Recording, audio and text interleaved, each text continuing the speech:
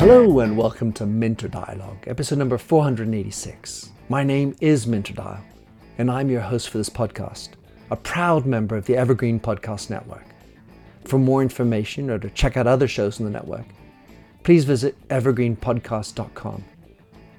So this week I'm extremely excited to announce that this podcast, has been accepted or identified as a top 50 podcast for leadership by the Leaders Hum network. I'm also chuffed to have received another 5-star review on Apple Podcasts from L. Thank you.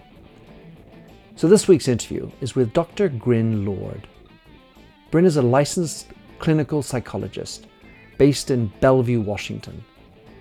She's also a repeat entrepreneur and a pioneer in all things empathy and AI. She was the first employee at Listen, using AI to help wellness and behavioral health providers improve the quality of service and outcomes, and has worked at Uber and founded the community Therapists in Tech.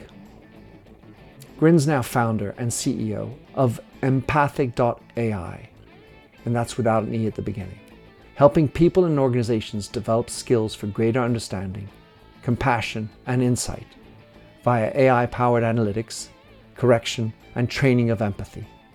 In this conversation with Grin, we explore her journey. What is empathy? How to measure it? The evolutions of empathy in tech and AI specifically. And her startup, of course, Mpathic AI. You'll find all the show notes on minterdial.com. And please do consider dropping your rating and review. And don't forget to subscribe to catch all the future episodes. Now for the show.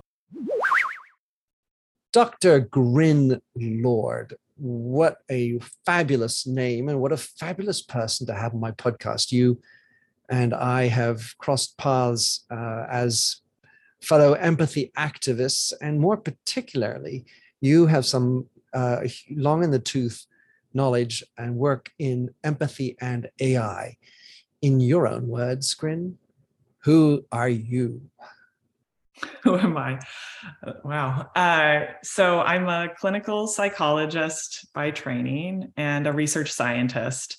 And it's only been since, I'd say the last 15 years that I've really focused on translating a lot of that knowledge into AI. So I have a rich clinical background as well. But I think for me, a lot of my research, even before I went into AI, was all about reach and like dissemination, like how many people can get access to some of these tools or skills or things that we know about. And AI was a natural evolution of that for me, moving from dissemination and effectiveness research into, let's just put this in someone's work stream. Like, let's help them learn something exactly where they are in their emails and their texts and their phone calls, things like that. So kind of moving out of the clinical space and into the commercial and real world space where people are has been my career evolution over time.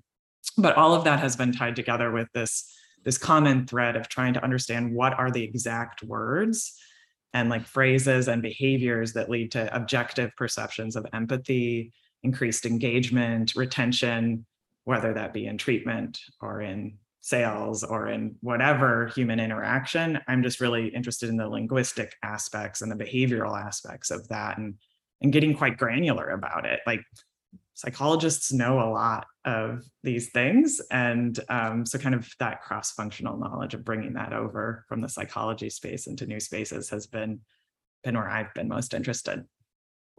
So at some level, I'm thinking with your name, you definitely have psychology embedded in you with a name like Grin. But I'm wondering, just let's go back before we get into the thick of it, is what was your path into psychology? And I framed this question because my daughter is about to do a master's in psychology in St. Andrews. I'm very proud of that. And I'm interested to hear what your journey was into the field of psychology and becoming a psychologist. Yeah, it's interesting. It's funny because for those of people listening that know me, I actually like talk a lot and I'm really like extroverted and engaged. And I think most therapists don't have that temperament. They are more like absorbers and containers. Um, but I think I've just always been attracted to people and learning about people and hearing their stories. And that is what pulled me into it to begin with. In college, I did a double major in psychology and anthropology and a minor in theater. So it was like all of the people, things So combined. people sciences. Yeah, and anthropology is actually not too dissimilar from what I ended up doing in some ways, working on more of the population level, as well as working on the individual level. So I think if you have a passion for people and their stories, like it's a great field to go into. It was eventually hard for me once I learned, what the important active ingredients are in therapy, which is not talking a lot and listening, absorbing that many stories, listening to people for 40, 50 hours a week for, in my case, 12, 15 years. Eventually I got to the point where I was like, I'm going to step away from the absorption mode and into more of this active teaching mode. So the only thing I'd say for folks considering psychology is just know that, it's a lot. Like if you go in the clinical direction, a lot of absorption and stories and things like that. So for me, it was super important to have a diverse career and looking at different things. And I do think that's a great thing about a psychology degree is there's so many transferable skills. So I don't think she can go wrong if she goes in that direction. So true. One tends to think about the importance of empathy in the role of medicine, for example, doctors and bedside manners, which tend to go astray from the stress of the job and working 36 hours in a row. And for psychologists to be having to listen and absorb so many stories, there must be a big need for self-empathy as well to manage these types of stories, many which, because you do a lot of work with trauma and some very difficult situations, they must be sometimes very difficult for psychologists to handle without having some sort of road to let them out. Yeah, it's interesting. They have done research on the disposition of therapists, not just psychologists, but therapists in general that succeed in the field. And the highly empathic people, like Figley's research, things like that, are the ones that burn out the fastest. So when you truly feel what another person feels and very much align, like your longevity in the field is I think they found like 3 to 5 years. It's very short compared to the less empathic people. So the sad fact is the more experienced psychologists that have been doing this a long time, not only maybe they've mastered some form of self-empathy, but more likely they actually have a bit of a barrier and have found ways to listen and contain and listen with accuracy without full absorption into that. And I think burnout is a very real thing for empathic people, and having that self-compassion and self-empathy is part of it, and knowing when knowing those signals and when it's too much. I'm the leader of a group called Therapists in Tech, which has about close now to 2,000 digital mental health leaders and leaders in some of the most popular, digital health apps today. And I will say that anecdotally, one of the commonalities across all of those digital health leaders is burnout from direct clinical work, that they have moved from that absorption phase into okay, I'm going to work in tech, better benefits, better like pay, still very challenging. But like, I don't have to be at the front lines anymore. And we even did a survey of our group and found that, I think I'm going to misquote the stat, but if something like 75% said they would be unwilling to do clinical work in addition to the strategy and clinical jobs that they're doing in those digital health spaces, in part because of burnout. So self-compassion, very important, but also I think if you're empathic, it's hard to be in that space. Well, let's dig in on that a second, because it brings up this notion that empathy could be divided into two, to use your words. One is that you feel what someone else is feeling, Hmm. and the other one is you understand what someone else is experiencing or thinking. And Cognitive, yeah. cognitive versus affective in the lingo, the jargon. Um, to what extent do you subscribe to cognitive only, and how important is that within the context of empathy in tech? Yeah. Oh, this is a hard question, in part because like I don't totally believe in that divide. I mean, it's like pretty Cartesian, like, Yeah. you know. So like, is it effective? Is it cognitive? You know, can you truly divide them out? But I will say there are some, what I've observed is there are skills-based things that you can do to improve empathy, where you can really like change a skill. And that can get you about 80% of the way to felt empathy. And I'd say like felt empathy is something that is more like you truly are engaged with and trying to understand that other person. And you do things unconsciously, like you synchronize with them unconsciously. You start to feel things unconsciously. And that part is more difficult to train. So I kind of divide it into less so affective and cognitive, and more like trainable skills versus I wouldn't even call it trait-based, but like just relational qualities of empathy that have to do with how two people together are coming into a relationship, not just one person having empathy and another like receiving it. And what we focus on in the company that I've created is more of those skills. Like, how can we get people not necessarily to true accurate understanding or really liking the person across from them, but how can we give them as many tools as possible to get to that point, to that jumping off point.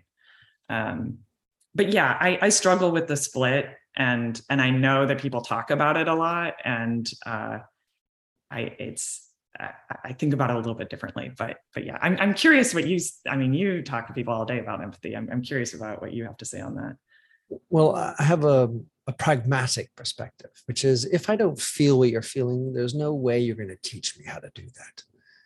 It's sort of like teaching me to be sad or teaching me to be happy for you. I can see you might be happy. I can see you might be sad, and therefore have a line of inquiry to understand better why you're feeling sad and so on. And the fact that I may not feel your sadness, how much will that actually bear upon your perception of me being empathic with you? Does it take me crying if you cry for you to believe that I'm being empathic? Right. And I'd say that's more like sympathy, right? Like sympathy is this like alignment in the feeling, like this person's crying, so you're crying. And I think it actually can get in the way of and be problematic to, again, how I define empathy as accurate understanding. Because if you're feeling that and you assume that it's aligned or that it's the same as what the other person is feeling, that can lead to a whole bunch of fraught interactions as well.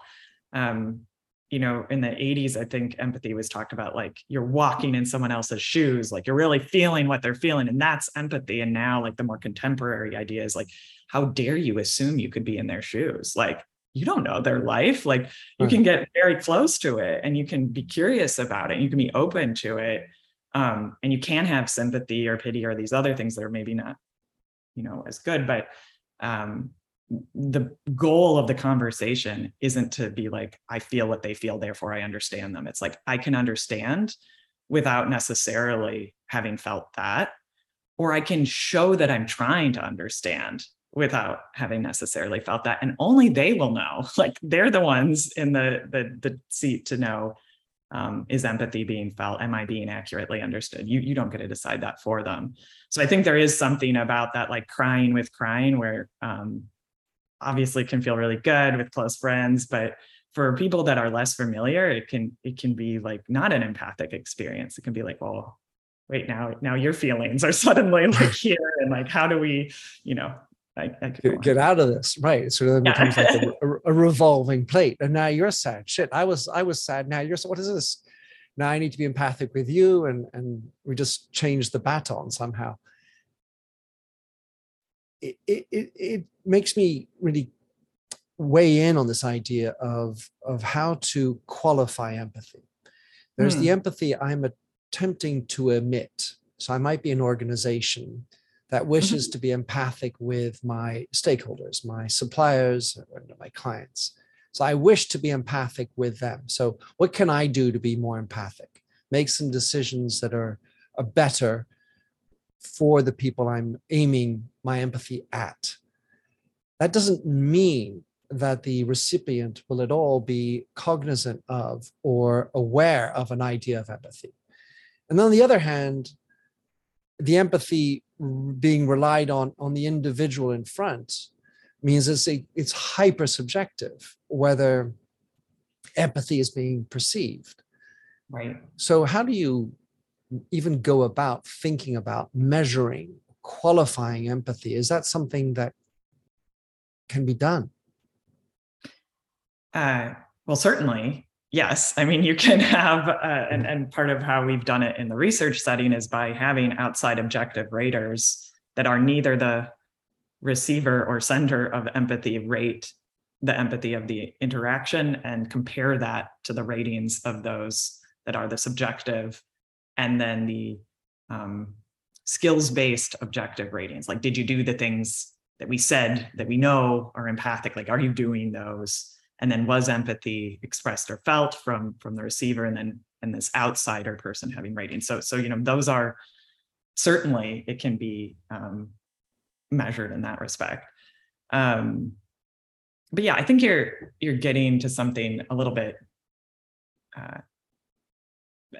bigger than that. And I would say that historically, I do think this has shifted, like what companies and what people find important. And I'd say in this particular moment in time, there is more emphasis on the subjective. There is more that, like, for example, I'll just use, like, from the DEIB perspective, like if you are, changing your logo to a rainbow on for Pride, is that empathy? Is it being expressed and felt? Like, do people feel like you're representing and understanding their needs? Like, maybe not. And I'd say dialogue at this point right now is saying actions are important, like more so than representation. And are you actually affecting that population, understanding them, meeting their needs is a more accurate measure of, like, understanding and empathy than the expressed version of it that may or may not land well. So that final bit of checking and being like, did I understand you? Am I getting your needs? Like, do you feel empathy? I think in this moment right now, it is super important. And that corporations need to be thinking about not just offering workshops, not just like training managers and skills, but doing that full loop of, like, did it work? Like, is this being felt? Like, are people subjectively feeling heard and understood?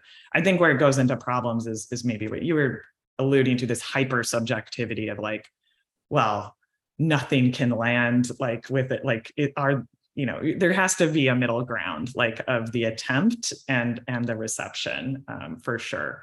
But again, like, when we trained therapists, at 10, 20 years ago, they didn't even look. They never measured if patients felt empathy. It was all focused on, what did the therapist do?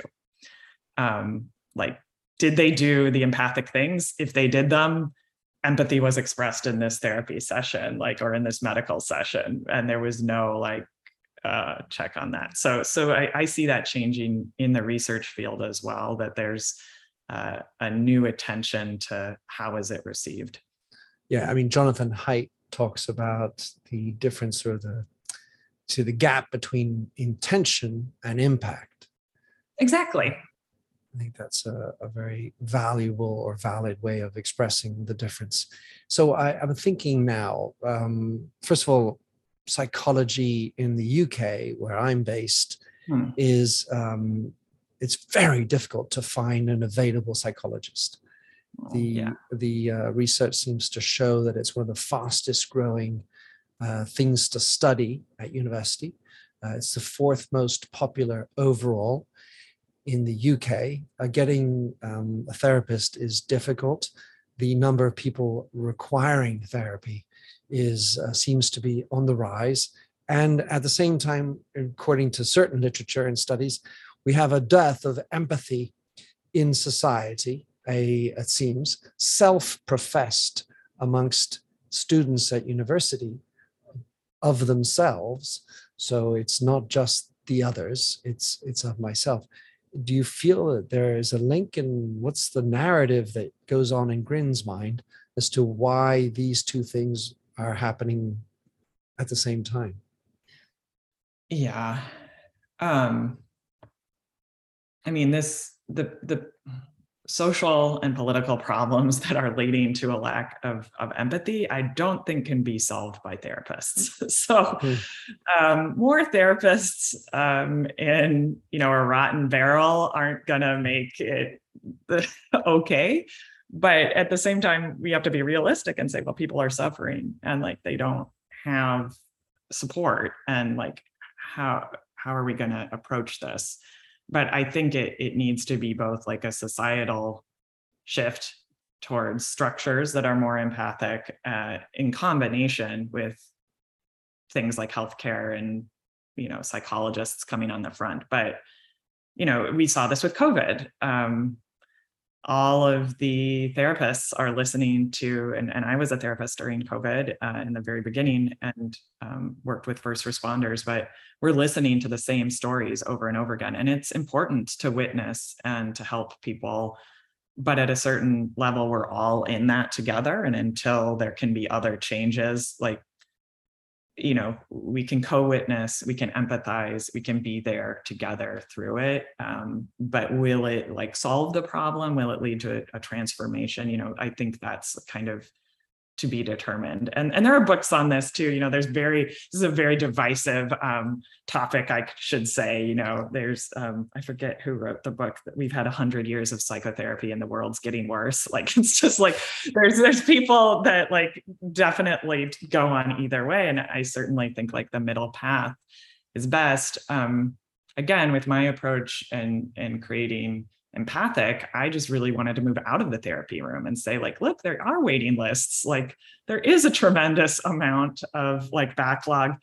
Everyone can learn to listen with empathy. Like, there's simple skills, like open-ended questions, like repeating back what you heard. Like, that doesn't have to happen in a therapy office. That can happen at work. That can happen with your friends. So like, for me, I'm like, let's try to get more people access to some of these ways of thinking and feeling that don't involve the lift and the access restrictions of going into a therapy office. Could we all learn to listen, better to each other in our day-to-day life? And I think that's kind of where I've started with the problem, in combination to, building my business in ways that I think are empathic for a larger society.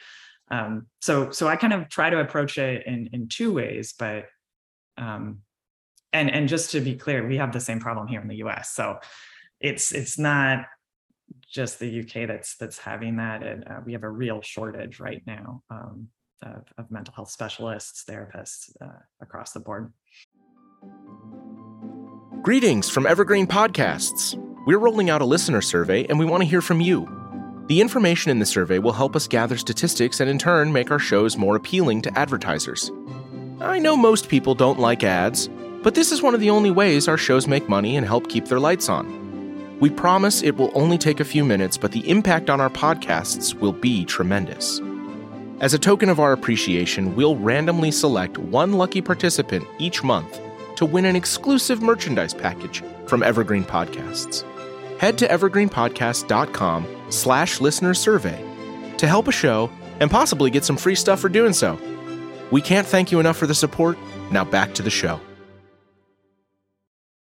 I was listening to some podcast, it might have been Jordan Peterson,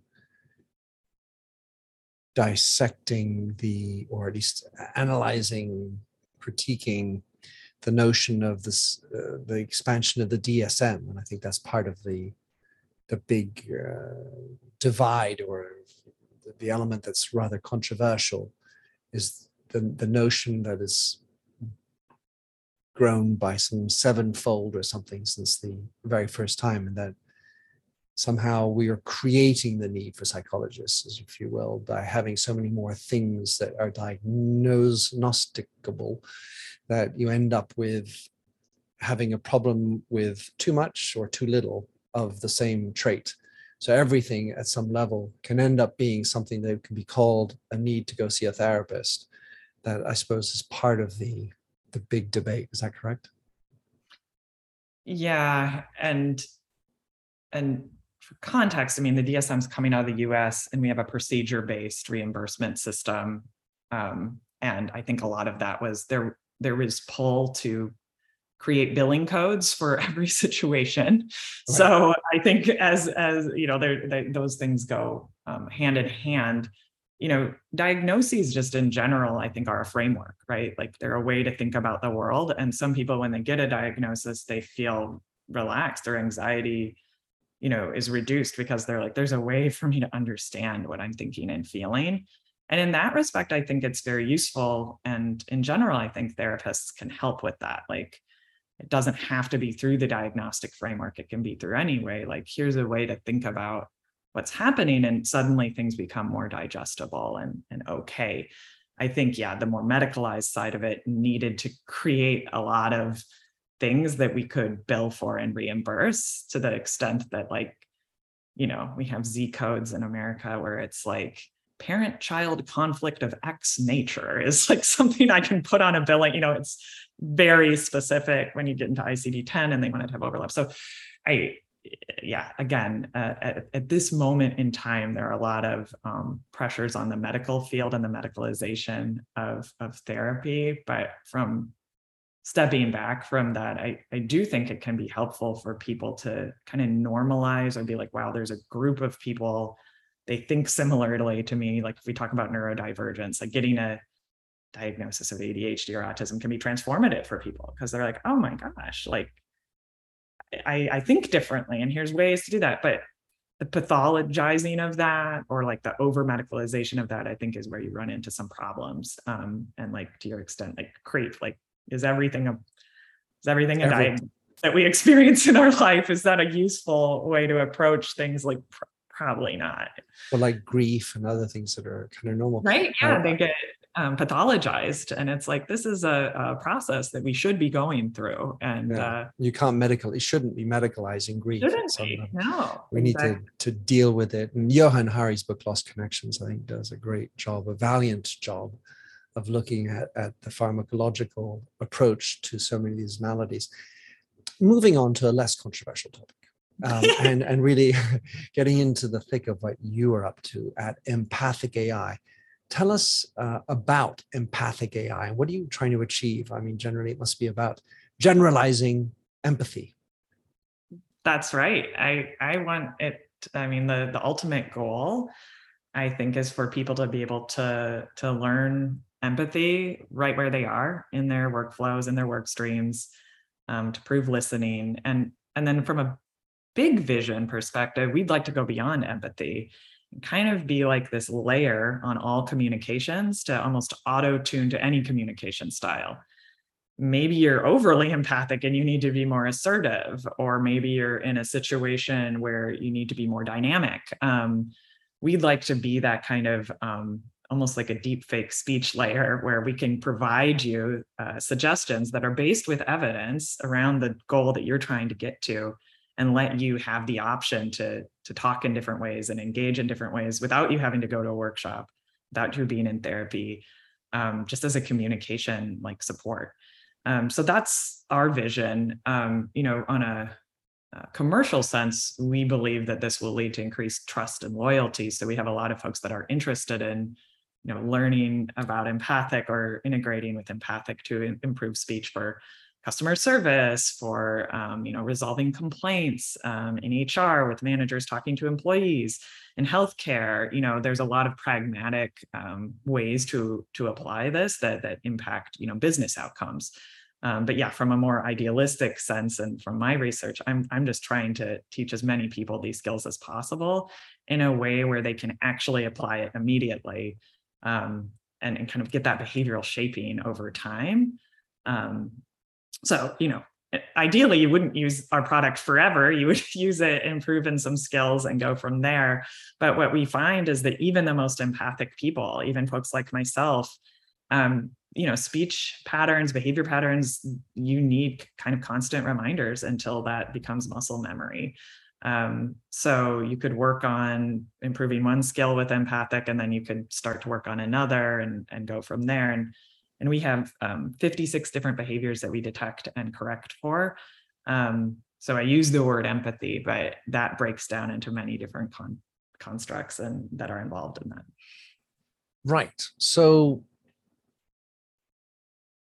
my understanding about tech and empathy, or at least maybe AI and empathy, is that often it's really necessary to have good context and data on the person to whom you're communicating in order to be able to create that notion of empathy. So at some level, the ability to have the right context all the time with everybody you're ever interfacing with is way too big an idea for any single individual without the augmentation of a machine. So just tell us how the software works, your system works with a company. Let's say I'm a big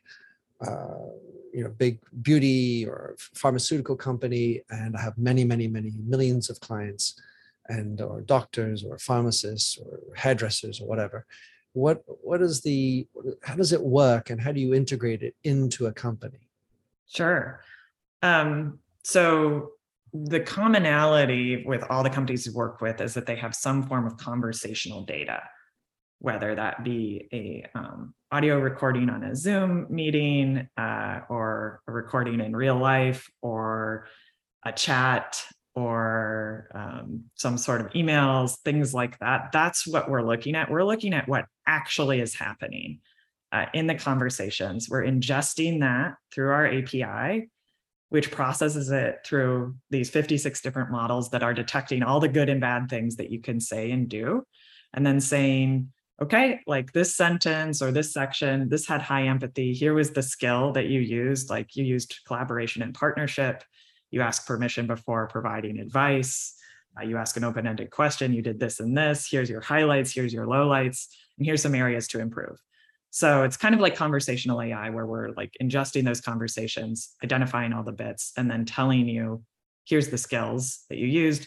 And then we go one step further to say, okay, if this isn't a real-time scenario, let's say you're texting your friend, or you're a customer service agent supporting someone, that we can take that sentence you were about to say, run it through those engines before you send it, and give you options like, hey, you were about to do this, like here's some ways to improve that, to improve the outcome, or don't send that, call a meeting. We give behavior-based prompts as well.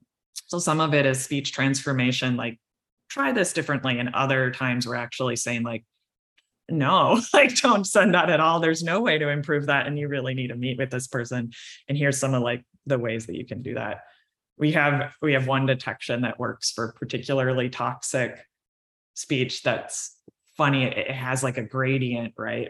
Of this can be saved to like, just you can't, there's no way to improve this, and don't send it.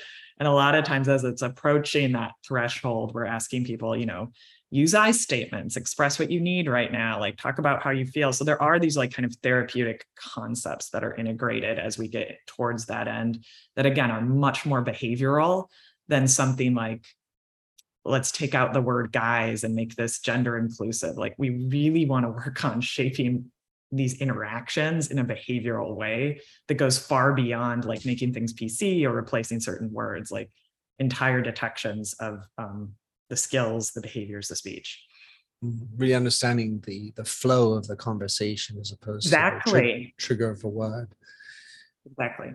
So I need to go back to then what you mentioned before about how evaluation is happening, because you mentioned how we used to look at how the clinicians or the psychologists were evaluated for being empathic, but we didn't ask the customer. the patient in this case. So in this, what I hear from you is you're able to evaluate the outputs, but you're not going to be able to measure the incoming empathy as to how a patient or a customer is experiencing it. Well, it's so interesting because most of our pilots actually do correlations with outcome data. So we'll look at, for example, we're working with insurance claims right now, and we'll take all the most empathic and least empathic things said by a particular agent, and then we'll correlate that with NPS or CES score and be like, here are your top performers. And now you can clone them because you know what they said that led to this score. Like it's not a black box anymore. Like, and actually in the remote like conversion to hybrid work, this is becoming an increasing problem where it used to be that, again, I'll just take that insurance situation, like a supervisor would maybe walk around and listen to their agents talk, or in customer service as well, something like you'd be able to have this direct supervision, but everyone's at home. Conversations are not accessible.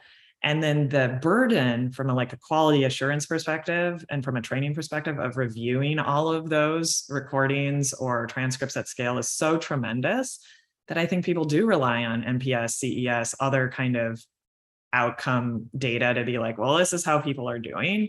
Because it's just too much to take the conversational data in. And we're at this moment with AI that we can process that, we can look at that, we can break that down for you, make it digestible, give you a dashboard that says like, hey, look at these individuals or look at these teams, here's what they're doing, here's what relates to this. So typically with our customers, we are looking for outcome data that they provide.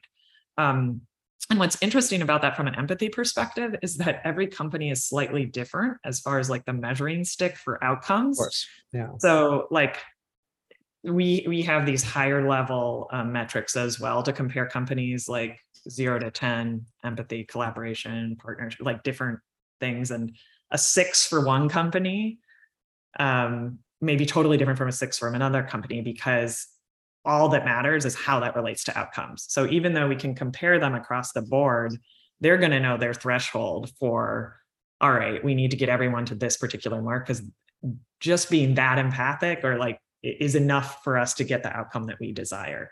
So we go through a process at the moment in which we're hoping to speed up, and as we become a bigger company, but of basically establishing that in the pilot of taking their data, giving them their scores, saying, these are the ones that look like they're related to outcomes. Here's some of the things. And this is your line.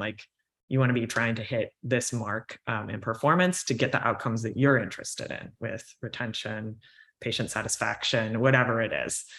So we do have that outcome data, but it's at this moment coming from the customers and not us. As we get bigger and aggregate and learn more, I think we as a company may be able to have what might be called an empathic score, or some way to actually be no, there is a standard and a benchmark that you should be going for in your industry. Yeah, I mean, that'll certainly be different by industry as well, for sure.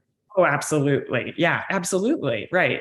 To your point about you were mentioning beauty and hairdressers, that's such a sensitive issue. And having empathy in moments where someone used a hair dye and their hair fell out, is a very different moment than I need to return my product. Where is it?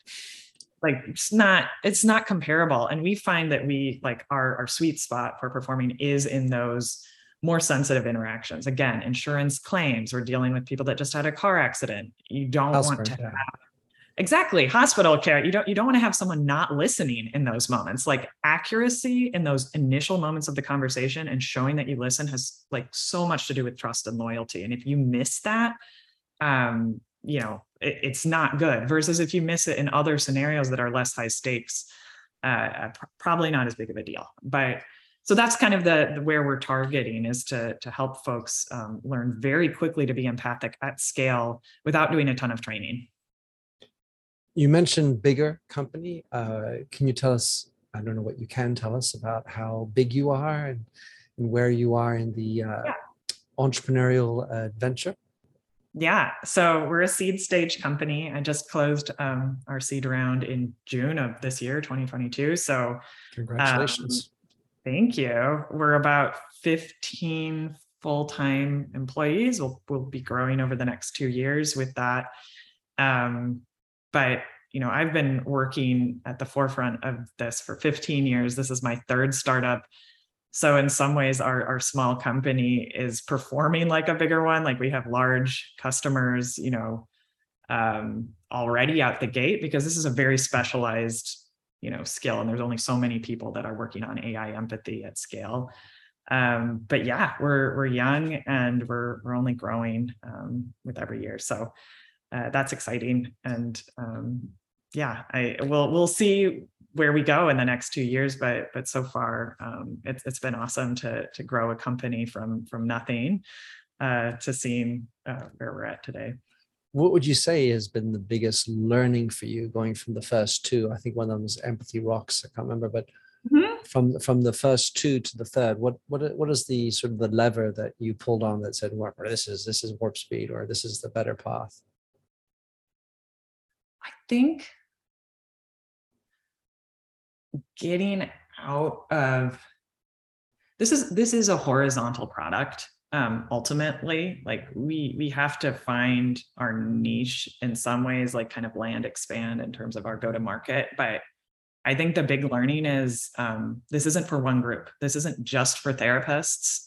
This isn't just for psychologists or doctors. Like anyone can learn to do this. And if we can integrate into their conversations or where they're working, we can help them. So I think that's been my biggest learning, because my first startup, Listen, which spun out of the university base, we really focused on training therapists with accuracy, like very specific things. And we were really focused on fidelity and treatment fidelity. And I think just over time, I realized, you can focus on adherence to like these kind of rules in this micro way, or you could work on common factors, like things like synchrony, rapport, relationship, and measure those. And those go to a much bigger audience than to therapists. So my biggest learning has been like kind of essentially ripping out everything I learned in academia, which is so unfortunate, and being like, look, let's get this bigger. Let's everyone can learn from this, and let's see which of these metrics really relate to outcomes that are generalizable. So that's been the biggest learning for me, has been kind of pulling out of the micro and the niche and into a larger sphere. And with that, for me, has come like a ton of learning as well about these different industries and finding out, and I'm sure you know this, Minter, but like as much as there are specific differences, there's also a lot of commonalities in the way that we need to listen to folks, and hearing the problems come up from managers and employees, from healthcare providers, from, you name it.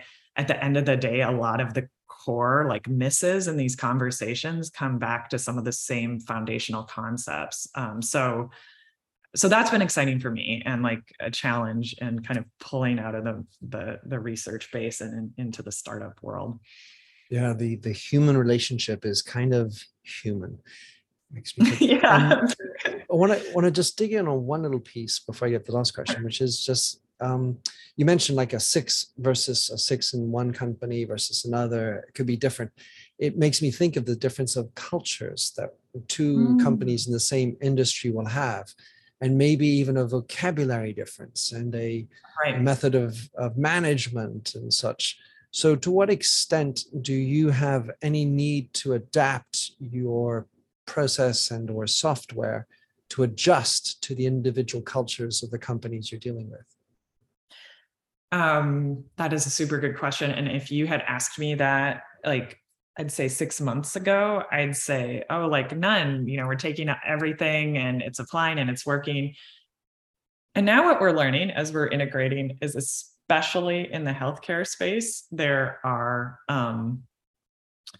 not so much, I wouldn't say adaptations on the AI detection and correction end, but there's a real mandate and requirement around AI ethics that we don't train on medical data and conversations and generalize that to other places. Like, I'm sure you've read in the news, like the Loris AI crisis text line dilemma, where a company somewhat similar to ours, like trained their models on crisis text line data and then commercialized that into sales. So what we're learning is, from an adaptation standpoint, if we do need to alter a model, that those need to be, we need to have extreme diligence around containment of the data and the training data traceability, and just be super attentive to AI ethics as we grow and expand. And just to make sure everyone knows, we do not train on and commercialize medical data. But because of that, that's led to some interesting dilemmas around model adaptation and training. Like, what happens if we do take one of our models that we've developed in-house, like through our gamified flywheel and training, and then we bring it to a medical company? We need to alter it somewhat, but we can't pull that back into the company. Like, that needs to remain there. So that, I think, is our next real challenge, is learning what markets can be commercialized and we can train on the data and continue to improve the models, and what really needs to stay specific to particular groups. And we respect that, of course. So at the forefront of our minds is AI ethics and protection of the consumer and protection of the persons whose data we're learning from and training on. And we really take that seriously at our company. We have a very robust training data set to begin with, in terms of different cultures, groups, races, genders, you name it. So we're not skewing towards overly correcting one group. And we have ways in our API currently to assess whether we are doing that for a particular group. And again, that depends somewhat on the data that we're allowed to analyze. But it's really, really important for us as far as model adaptation. By industry, I'd say that's less of an issue, as far as can we detect reflective listening in different industries, even if they're using different words? Yeah, it's not a problem. We don't have to retrain the models, but it's more of just respect out of, if we do need to retrain, how do we think about that and how do we keep the data? How many languages are you currently allowing for? I assume you're mostly in North America. Yeah, we're mostly in North America. And right now, all of our models are in English, but we are partnering. There's just massive, by the day, there are massive advances in translational knowledge as far as languages are concerned. So once we've, honestly, all it would take for us to switch to another language is having a customer ask us, and we'll do it. So retraining in some of the idioms, the nuances, things like that may need to occur. But most of our things, for example, we have a synchrony metric, right? That looks at how are two people shaping in their language style over time. That's not language specific, because it's looking at similarities in the speakers. It doesn't matter what language they use for us to be able to detect if that empathy is occurring. I take cultural adaptation really seriously. So as soon as we would have that customer that would say that, we would assess that and evaluate it with that customer and make sure that all of our models are indeed working for that language. But there's a lot of companies that offer translational text-based stuff as far as taking our existing things and moving it. But I agree that we would need to probably do adaptation to the culture and have it be more specific. And how much of your technology is proprietary? Because I know that there's now a lot of off-the-shelf SaaS, cloud-based AI machines, data sets. How much are you in the proprietary field? 100%. That's the only reason that I started this company is because our labeled data has to do with the behaviors. Right. We're not using sentiment analysis. We're not using, could you imagine us using sentiment analysis with insurance claims? People are, which by the way, people do, but they're calling up and they're saying, I got in a car accident. I was on the highway and then I hurt my, the sentiment analysis is red, bad, bad, bad. The conversation isn't bad. That's just a bad topic. Same thing happens in healthcare. We need to be coding the behaviors and the language and the way that person is going about it. We code the how the conversation is happening, not so much the what. The what of the car accident is the thing that's pinging these other off-the-shelf models. And we're saying, how did you do that? What was the behavior you used? What is the relationship like? Certainly, we can augment our models with things like talk time, I don't know, like other stuff that I've seen other companies do, but that's not where our differentiator is or our moat is. Having therapists label our data through Empathy Rocks, which I didn't really get to talk about, but we have this training game for therapists where they earn continuing education credits for responding to statements with empathy, and they rank each other's statements. That's where we kind of avoided our cold start problem in AI and went out the gates having data, knowing what skills. And now we have a team of, I want to say 15 or 17 expert data labelers, so that when we do get like a medical customer, for example, we can create a model for them that is proprietary, that is theirs, that uses our base, but that we've adjusted. So it's all, I mean, I think that's our differentiator, is it's proprietary. It's specifically. It's all in the labeling. It's in the labeling. Yeah, it's in the labeling. And it's in like, do you know, what are those ingredients you're looking for? And a lot of the off the shelf stuff is based on more simple psychological concepts of like good and bad words, and not on good and bad behaviors related to their outcomes and like how you phrase things. Well, I mean, I know it's very complex, but you know, I'm just thinking of the word shit. So in French, there is another one. There's some words that are used for everything, even the F word. And, you know, oh shit, oh shit, you know, or different ways of saying it, the same word mean very different things. And understanding that nuance is such a difficult thing. Grin, time is of the essence. I've taken up a lot of your time. Thank you for coming on the show. Give us an idea how someone can get in contact with you, follow what you're up to, your writings, and of course, figure out more about your entrepreneurial startup, Mpathic AI. Yeah, I mean, the easiest is to go to our website, Mpathic AI. You can write us an email too at hello@Mpathic AI if you have questions. Let me just say it's Mpathic, starting with an M. M-P-A. Yeah. Mpathic, yeah. Yeah. .ai. .ai. Thank you. Yes. And I'd say that's the best way to learn about us and get in contact. Yeah. Sounds good. Many thanks, Grin. Always a pleasure. Thank you so much, Minter. Always a pleasure. Thanks for having listened to this episode of the Minter Dialogue podcast. If you like the show and would like to support me, please consider a donation on patreon.com/MinterDial. You can also subscribe on your favorite podcast service. And as ever, rating and reviews are the real currency for podcasts. You'll find the show notes with over 2,000 and more blog posts on minterdial.com. Check out my documentary film and 4 books, including my last one, You Lead, How Being Yourself Makes You a Better Leader. And to finish, here's a song I wrote with Stephanie Singer, A Convinced Man.